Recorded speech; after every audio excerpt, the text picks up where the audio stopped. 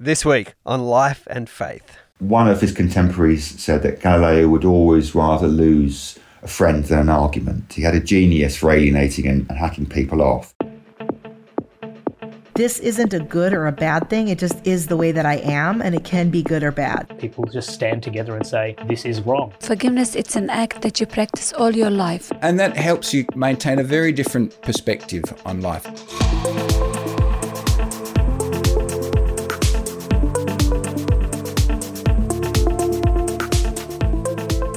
Welcome to Life and Faith from CPX. I'm Simon Smart.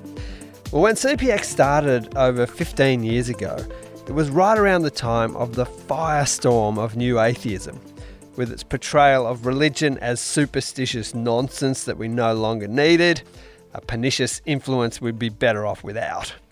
A big part of that critique was that science and religion are, by definition, at odds with one another. And it told the story of the history of religion and science as one of endless, intractable conflict. Now that discussion, certainly the tone of that discussion, seems to have faded somewhat. But what hasn't left us are really important questions around the origin of life, the history of the universe, whether we are beings with souls, how we best organise our society in productive ways, and what we might draw on to do that. Nicholas Spencer is a historian, very familiar to Life and Faith listeners, I'm sure, and his latest book is Magisteria, The Entangled Histories of Science and Religion. Now, Nick insists that the idea that religion and science have always been at war is a fiction, but so too is the idea that they've always been in harmony. The history of the relationship between science and religion is infinitely more complex and interesting than the myths would have us believe, he says. And this book does an incredible job of illustrating that. Vital to this study and the ongoing relationship between science and faith is the question, who are we as humans and who gets to say? Well, Nick Spencer is the most excellent guide to help us navigate this tricky historical road. I spoke with him from his home in London. In your introduction, Nick, you say that for much of history, religion was not just not at war with science, but was actively supporting it. And you say that the conflict narrative that we're all familiar with between science and faith is a relatively recent thing. It is widely held, though. Oh, it's very widely held. We did some research at Theos a couple of years ago on science and religion, and one of the many questions we asked was about that, the extent to which people think that science and religion are compatible or incompatible. In the UK, it's 2-1 in favour of incompatibility. It's not very different in the States. I'm not sure what it would be in Australia, but like you say, it's the default position. Yeah. And you also said that it's not really a position that's held by most scholars today, though. No, it's not. I mean, we want to distinguish about historical claims and normative claims. There are normative claims, as in how science and religion should get on with one another, lying in the background of the book. But the book is about the history of science and religion and the historical claim of how well they got on together. The academic landscape has completely changed in the last half century or so. You will find very few academic historians of science and religion, which is a comparatively new discipline, saying that the two have been at constant war or conflict, which is what the popular narrative has been, at least since the end of the 19th century. Yes, so the 19th century is a very important period in this. You have this professionalisation of science into something that would be recognisable to a modern person. It's sort of, science is independent, has its own institutions and so on. And you describe the relationship between science and religion or theology at this time as being like a child leaving home for the first time. Yeah, I love that phrase. Tell us what you meant by that. So the first thing to emphasise is that science and religion, as we use them, are comparatively modern terms. They settle down into the meanings that we would recognise sometime in the back end of the 19th century. And people used the terms science and religion beforehand, but they didn't use them quite the same way. And to describe the things that we currently call science and religion, they would often use different terms. So for science, primarily it would be natural philosophy. People would also talk about mathematics, they'd also talk about natural theology, they'd talk about medicine, so on and so forth. But there are a cluster of different terms, but primarily the study of nature, the philosophical study of nature was the kind of thing that slowly turned into science. Now, that was inherently a Christian discipline. It was nurtured in the womb of Christendom, if I can put it that way, right the way back into the 13th century. But when it becomes more like the experimental natural philosophy that turned into science in the 17th and 18th century, it was at first quite a ridiculous discipline. And I quote in the book a beautiful little, I don't know if I can say this, piss take from Gulliver's Travels, Jonathan Swift's Gulliver's Travels, when he basically mocks the Royal Society for doing experiments like weighing air and physically keeping a dog alive as they literally dismembered it in order to test the capacity of the lungs. Now, these were weird, strange, and seemingly pointless experiments, but they were justified because they were seen to be contributing to our understanding of God's creation. They were theologically baptized, as it were. And so for a good 150 years or so, it was theology, Christian theology, that justified, legitimized, supported natural philosophy. And you got this hybrid genre of natural theology, which kind of bridged the two. But what happened in the 19th century was that this discipline, having gone from being the kind of thing that was justified by theology and done by clerics and often done in kind of Anglican rectories, becomes professionalised. It becomes an independent, autonomous discipline, which doesn't need the kind of the theological protection that it has enjoyed for the last 150 years or so. So it's the analogy, as you rightly say, is like a child that's grown up in a particular household to think in a certain way, and at a certain point realises it doesn't need its parents' protection anymore. It leaves home in the 19th century, and that's quite a painful process, at least for a number of the clerical naturalists. But they come home for Sunday lunch sometimes, right? Some of them do, yeah. It's a slightly fractious lunch sometimes, but it works.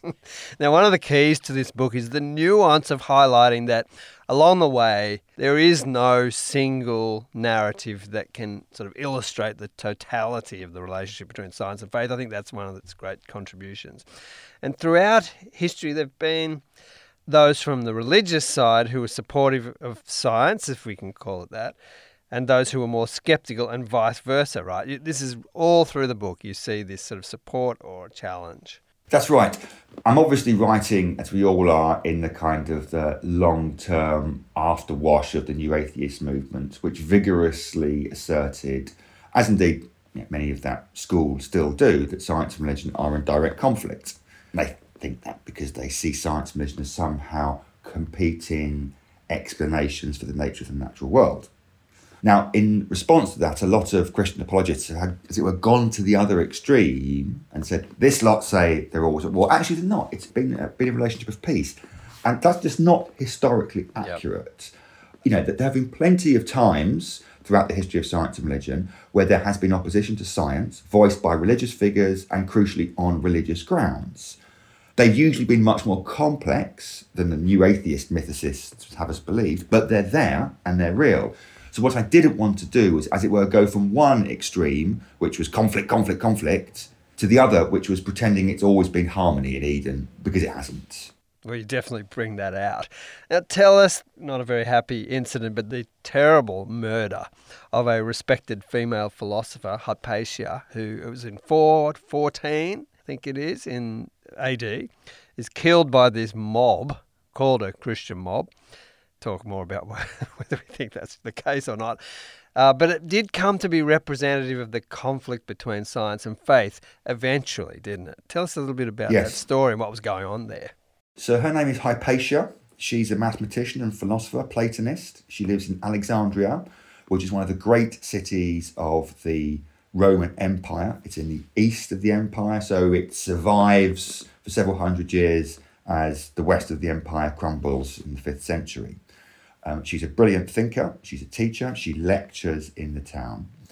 And to scroll forward, what happens is that in the end of the 17th century, 18th century, some anti-Christian thinkers pick up her story, which has been lost to history for the last millennium and a half. And what looks like happens is that she's lecturing on mathematics and Platonism, and the Christians don't like her, and they basically drag her out of the city and they murder her. And Edward Gibbon plays on this one in his History of the Decline and Fall of the Roman Empire. And it becomes one of the very earliest stories that crystallise the tension between science and religion. It's not very well known today, but it's the kind of the ancient equivalent, if you like, of Galileo, only even worse, because Galileo is just threatened with torture. She's actually butchered. Now, there's some truth in it. She is doing what she's doing. The mob that kills her are Christians, and they're probably populated mainly with monks. But actually, they're not killing her because she is a philosopher, or because she is a pagan in a city that has very rapidly become Christian over the previous 2 generations or so.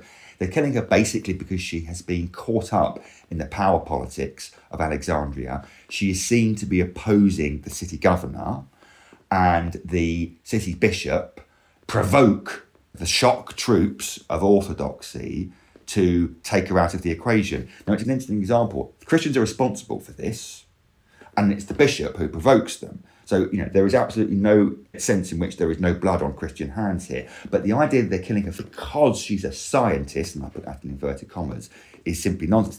They're killing her because she's on the wrong side of the political dividing line. And it should also be said that, I wrote a little bit about Alexandria just occasionally in the book because some things I was talking about happened there. It seemed every time I turned to a historical book that described Alexandria, it was rioting.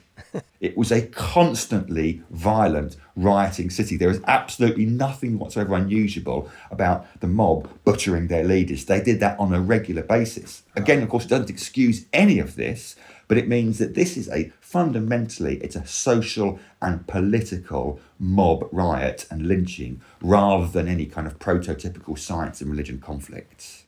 Yes, it's a really interesting example of the way an older story gets picked up and used in a particular fashion, and sometimes not in the way that history warrants that. Now, in your book, you talk, a very important term here is the partially overlapping magisteria. That's a key idea. Yes. It's really important to your whole thesis.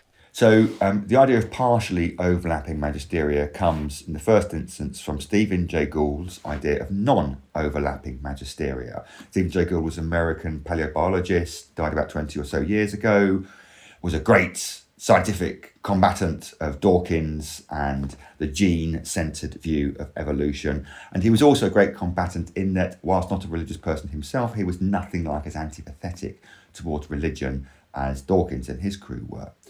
And in opposition to the directly conflictual competitive model for science and religion, Gould argued first in an article, then in a book in about 1999, that science and religion were different magisteria. He took that term from Catholic thought, meaning basically authoritative bodies of teaching. They were different magisteria, and critically, they didn't overlap with one another. His argument was that science has got to do with facts, religion has got to do with values, and they're fundamentally different. So there can't be a conflict between them because they just don't engage with one another. Now, it's a brave attempt, it's a well-meaning attempt, it's certainly a more accurate attempt than the conflictual narrative to chart a relationship between science and religion, but it doesn't quite work because it's just too neat. It assumes that science is the kind of thing that is value-free, and it isn't, both in terms of the way it interprets the world, but also in the practice of what you do in science. And it also assumes religion is effectively without content, if I can put it that way, or without any content that might be considered to be close to a fact. Yeah. Now, for a lot of the world, it works. So, religion does not have much to say about the structure of the periodic table or the nature of the cell. Science hasn't got a great deal to say about the meaning of the parable of the Good Samaritan or the history of the Nicene Creed. But my argument is that it's too neat. Actually, it's fine to look at them as separate magisteria, but they do overlap partially in one particular area, which is of central importance to the book. At one point in the book, you write that at times one of the biggest problems in this relationship between science and faith has been too much harmony rather than too much disagreement. I thought that was a really interesting point. Yes, this one really leapt out at me. This is best seen if you go back to the theological womb, if I can put it this way, that science or natural philosophy was nurtured in, say, the 17th and 18th century. what happens is at the end of the 17th century, after a century of religiously flavoured conflict in Europe, people look for ways of understanding God and understanding the natural order, which doesn't rely on these seemingly endlessly contestable theological sources. So we contest about the meaning and the weight we attach to Scripture. We contest about the meaning and significance of the Church Fathers, let alone church authority. These are the things that differentiate Catholics and Protestants. So how can we find somewhere to know about God and God's creation that isn't so contestable? Well, let's look at the natural world. That is theoretically neutral and unmediated and objective. Perhaps that can tell us about God. So we study nature intensely. We realise that there's an extraordinary structure and beauty and order to it. And we say, this is how we understand God. And the foundation for our understanding of God becomes our scientific understanding of the world. And this theory, as I've said before, really supports the practice of natural philosophy in the 18th century. But it gets to the stage by the end of the 18th century, most famously in 1802, with William Paley's book on natural theology, that basically you can understand God entirely through science. But the problem is science doesn't stand still. And there's a lovely illustration from this, from a short exchange that James Clerk Maxwell, brilliant mathematical physicist, had with a bishop, Charles Ellicott, at the end of the 19th century. Ellicott's writing a book on apologetics. He wants to explain Genesis 1. He writes to Maxwell and says, what's your interpretation as the world's foremost leading mathematical physicist on Genesis 1? Maxwell nervously says, well, if I was forced to interpret it, I'd talk about it this way. But then he says, I would strongly counsel against you going down this path, because this is an interpretation of Genesis 1 according to the science of 1876, and the science of 1876 will not be the science of 1896. So effectively, if you hitch your theology, you hitch your ideas to this particular scientific wagon and says, this is how we understand God, the horse moves on, and you're left holding an incorrect theory or an incorrect kind of underpinning. As it happens, that's basically what's going on underneath the Galileo story. It's a problem right back into the 6th century, and it underlies the fact that, weirdly, we focus on oppositionalism as being the biggest problem in science and religion. Actually, what is known as concordism is the biggest problem. That effectively, if theology or religion marries the science of the age, it will at some point become an embittered widow. Nick, can you give us a few examples? You could choose different eras if you want, of the way science has supported religious belief. So I can, but I would just want to caveat the word support there, because there's a danger that as soon as you answer that question, you're into that concordism business again. You say science has supported religious belief, that very easily slips into science proves this religious belief, or science is the foundation for this religious belief. I'm thinking more like points you towards some sort of understanding of the world that would include or is compatible with. Yeah. That's what you want to go for. You want ideas that derive from science that are not directly antagonistic with, for example. So let me give one example from the 20th century, which is a lovely story. Georges Lemaitre is a Belgian cosmologist, quite a junior one, who writes his paper in 1927 arguing that effectively the universe is expanding. We don't have empirical data to support this, but drawing on Einstein's own theory of relativity, he argues that the universe is expanding. Further galaxies are expanding faster, which seems to suggest that the universe has an origin. Before that, people seem to believe in a steady state universe. Yeah. People don't like this, partly because the empirical evidence isn't there, but partly because Lemaitre is not just a Catholic, but he's a Catholic priest. And a few people think, hang on a second, we know what's going on here. You're smuggling Genesis into the back door. Einstein himself doesn't like this.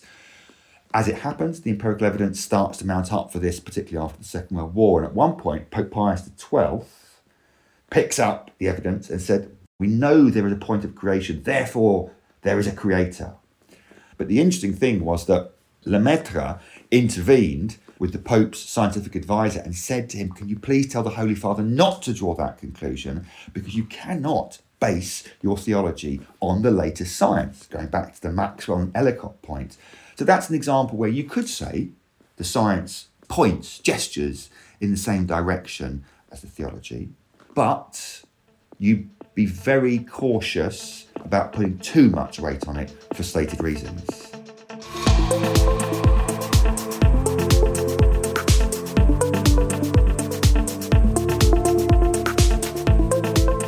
You're listening to Life and Faith, and I'm speaking with Nicholas Spencer, author of Magisteria, The Entangled Histories of Science and Religion. Now, key to the argument of this book is that the relationship between science and faith, at times harmonious, at other times fractious, centres on two things: authority, who has it, and personhood, who or what we are as human beings.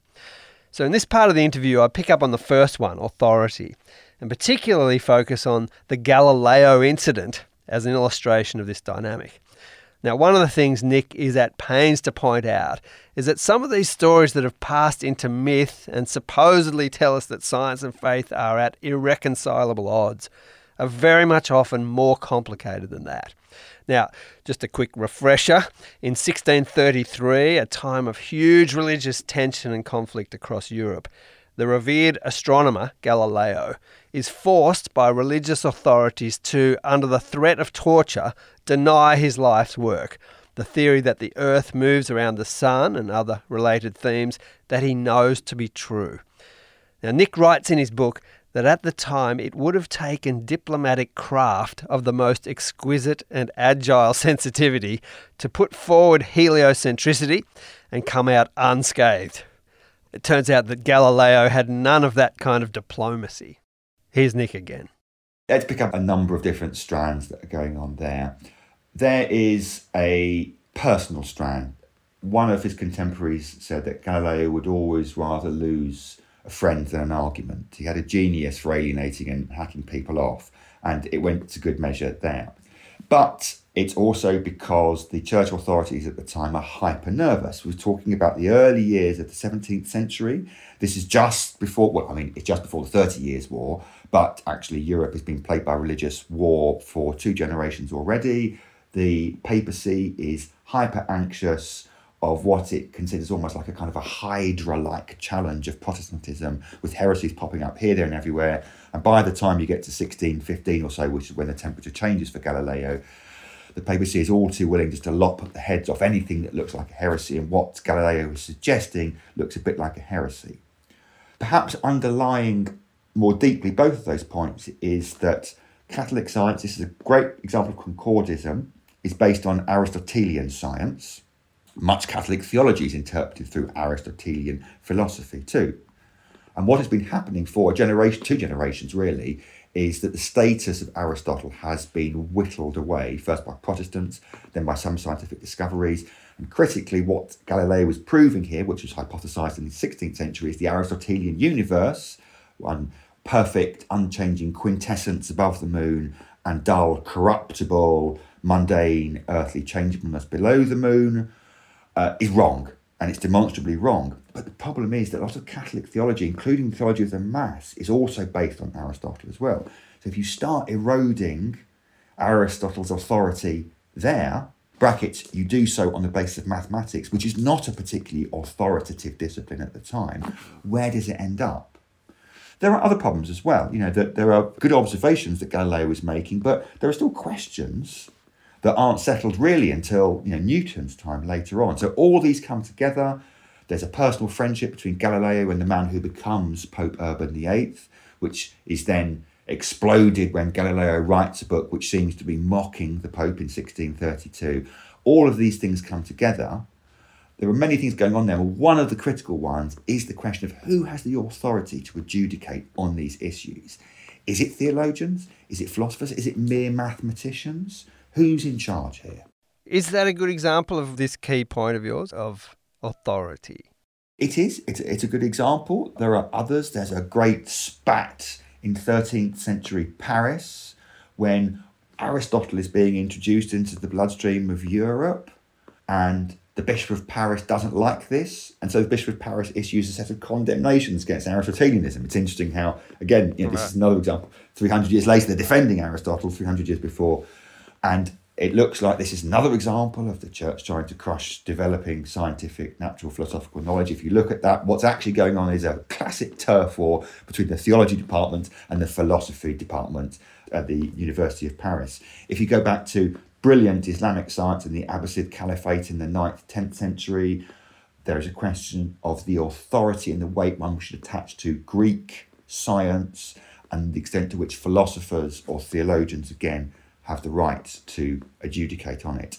But picking up on your second theme there, or my second theme there, this really gets interesting when the question of humanity, who or what is a human, comes into it. Because we can argue about who has the right to interpret Aristotle or the Copernican universe, and we can fight about that. But what really matters is who has the right to adjudicate, to say authoritatively who or what is a human. Yes, and this is a really important part of your book, who we are, who gets to tell us that. And this is where you think that the kind of sometimes harmonious, sometimes fractious relationship between science and faith really gets interesting. So let's talk a bit more about that. Why is it such an important question? Let's look at it this way. I think anybody with any intellectual honesty would say that science cannot adjudicate on the existence of God. If you have a concept of God that is in any way recognisable from, say, at least the Abrahamic faiths, the idea that science, which is a focused, as it were, empirical discipline, can adjudicate on the existence of a creator, I think takes science beyond its capacity. Okay, so what can science decide on? Well, it can certainly decide on the nature of the world. So one of the questions is this the kind of world that we would envisage created by the kind of God we see in the scriptures? And you can debate about that. But more important than that, are we the kind of creatures that are envisaged in the great religions, in the Christian salvation story? Because if we're not, then the whole story doesn't make any sense. So take astrology, for example, serious science in the classical world, hated by the church fathers, most of them at least. Why? Because astrology seems to do two things. It seems to accord to created things like planets genuine agency.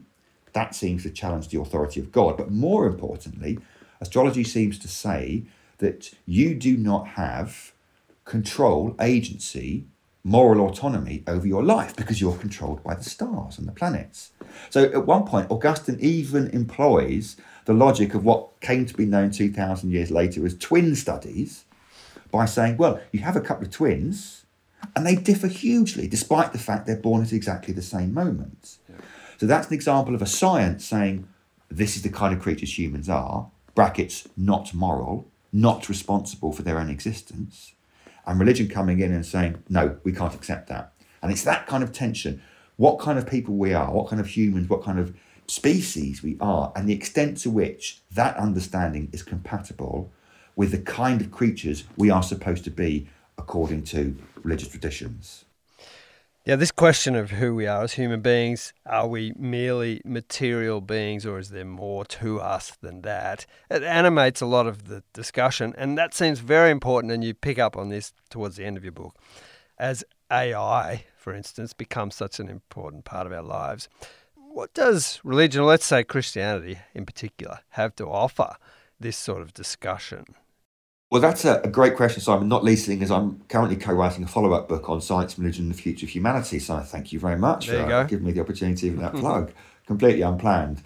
And throughout history, there has been a tendency for some science to say humans are only this. And the critical word there is only. Yeah. So take Darwinism thing, which actually we've skirted around rather wonderfully because most of these conversations devolved to Darwin and we've only just touched on it, which is I'm very happy with. But the issue around Darwinism came when a lot of Christians had the idea that by saying we're evolved means we're not spiritual, for example, which is a false choice. And some Darwinian scientists thought by saying we're evolved, it meant we are only evolved and there's no other attributes you can claim to us. So the challenge always comes when science says humans are only this. And the danger is with AI that the theory is humans are only information processing machines, I guess would be the equivalent. We've had humans are only evolved or we're only our genes. Well, now it's we are only information processing machines. And the logic seems to go here, well, intelligence is basically information processing. Intelligence is what makes us humans. Machines are able to process a lot more information a lot more efficiently than humans. Therefore, QED machines are superhumans. They're super information processors, which means they're super intelligent, which means they're superhumans. And actually what I argue in the follow-up book, I touch on it at the end of Magisteria, is that I think that's wrong. And I think it's wrong because it completely ignores the significance of our embodied nature. Yes. Humans are particularly intelligent, but we are embodied, we are situated, we are located, we are contingent, we are finite, we are dependent, we are vulnerable. We have particular locatable goods that we pursue and bads that we try to avoid. And it is only by situating intelligence within that embodied, fragile, vulnerable nature that we come to our understanding of humans. The songwriter Nick Cave wrote about this recently, about ChatGPT, and he said, good songs are born out of pain and suffering. Yes. So it's never going to be able to replace that. He's touching on this sort of humanity that seems irreplaceable. He did. It's very interesting. I quote that exchange on, is it the Red Hand Diaries, I think it is? Yes. In the book, when, as you say, this fan gets ChatGPT to write a song and then starts Nick Cave, he sends it to Nick Cave, and Nick Cave is very rude about it. And he says at one point, and I don't think the word he uses is transcend, but the word is synonymous with transcend. He said, music of this nature is about transcending. Yeah. AI has nothing to transcend. Right. And I think that is a brilliant point, really, about creativity is around this tension between our finite embodiment and our sense of the transcendence, of getting beyond that. But in order to transcend, you have to have something to transcend in the first instance, your fragility, your embodiment. A really important aspect of this broad discussion that you've taken on seems to centre on trust. Where do we place our hopes? Is it in science and technology to get us out of the various messes we find ourselves in? Or do we need more than that? Is that something that you feel kind of resonates with, particularly the things you're saying towards the end of your book? I think it is, but I would also say that that is by no means a unique position. In fact, I would probably say that's a mainstream position. It doesn't necessarily mean that people are deaf of saying we need to trust God or trust spiritual traditions or whatever else it might be. But another chapter I'm writing in this forthcoming book is on genetic engineering, because this is another critical area. I mean, the argument of this book is that if Magisteria's argument is right and humanity is the core area for tension and interesting discussion here, we're going to see so much more science and religion discussion in the 21st century, because most of these important developments from scientific, extreme longevity, AI we've talked about, genetic engineering, so on and so forth, these are issues that are really kind of impinging on the question of humanity. Genetic engineering is one of them. Now, at the second International Human Genome Conference in 2018, Hu Jiankui, a Chinese biophysicist, announced that he had cloned twins to be resistant to certain strands of AIDS. And people went ballistic. And he ended up being imprisoned by the Chinese authorities. And he absolutely derailed the conference, and people were really worried about this because they recognised that can do does not mean should do. Yeah.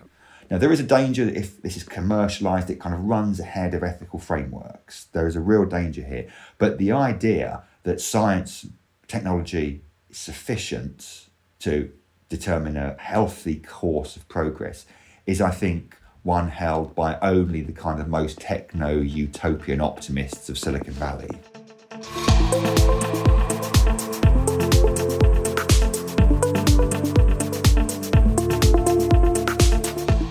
This has been Life and Faith with me, Simon Smart. Nicholas Spencer's book is Magisteria, The Entangled Histories of Science and Religion. It's highly recommended, as is pretty much anything Nick writes. And we'll keep an eye out for his next book that he mentioned today and list others of his in the show notes. Please do point people to this episode, friends you think might appreciate it, learn from it, be challenged by it. And thanks today to our producer, the magisterial Alan Douthwaite. Next week. At the time, I was an expert of the Hebrew revival, and I said to myself, wow, 400 Aboriginal languages, only 12 are alive and kicking, which means 3%. What happened to the other 97%? I mean, it's crazy.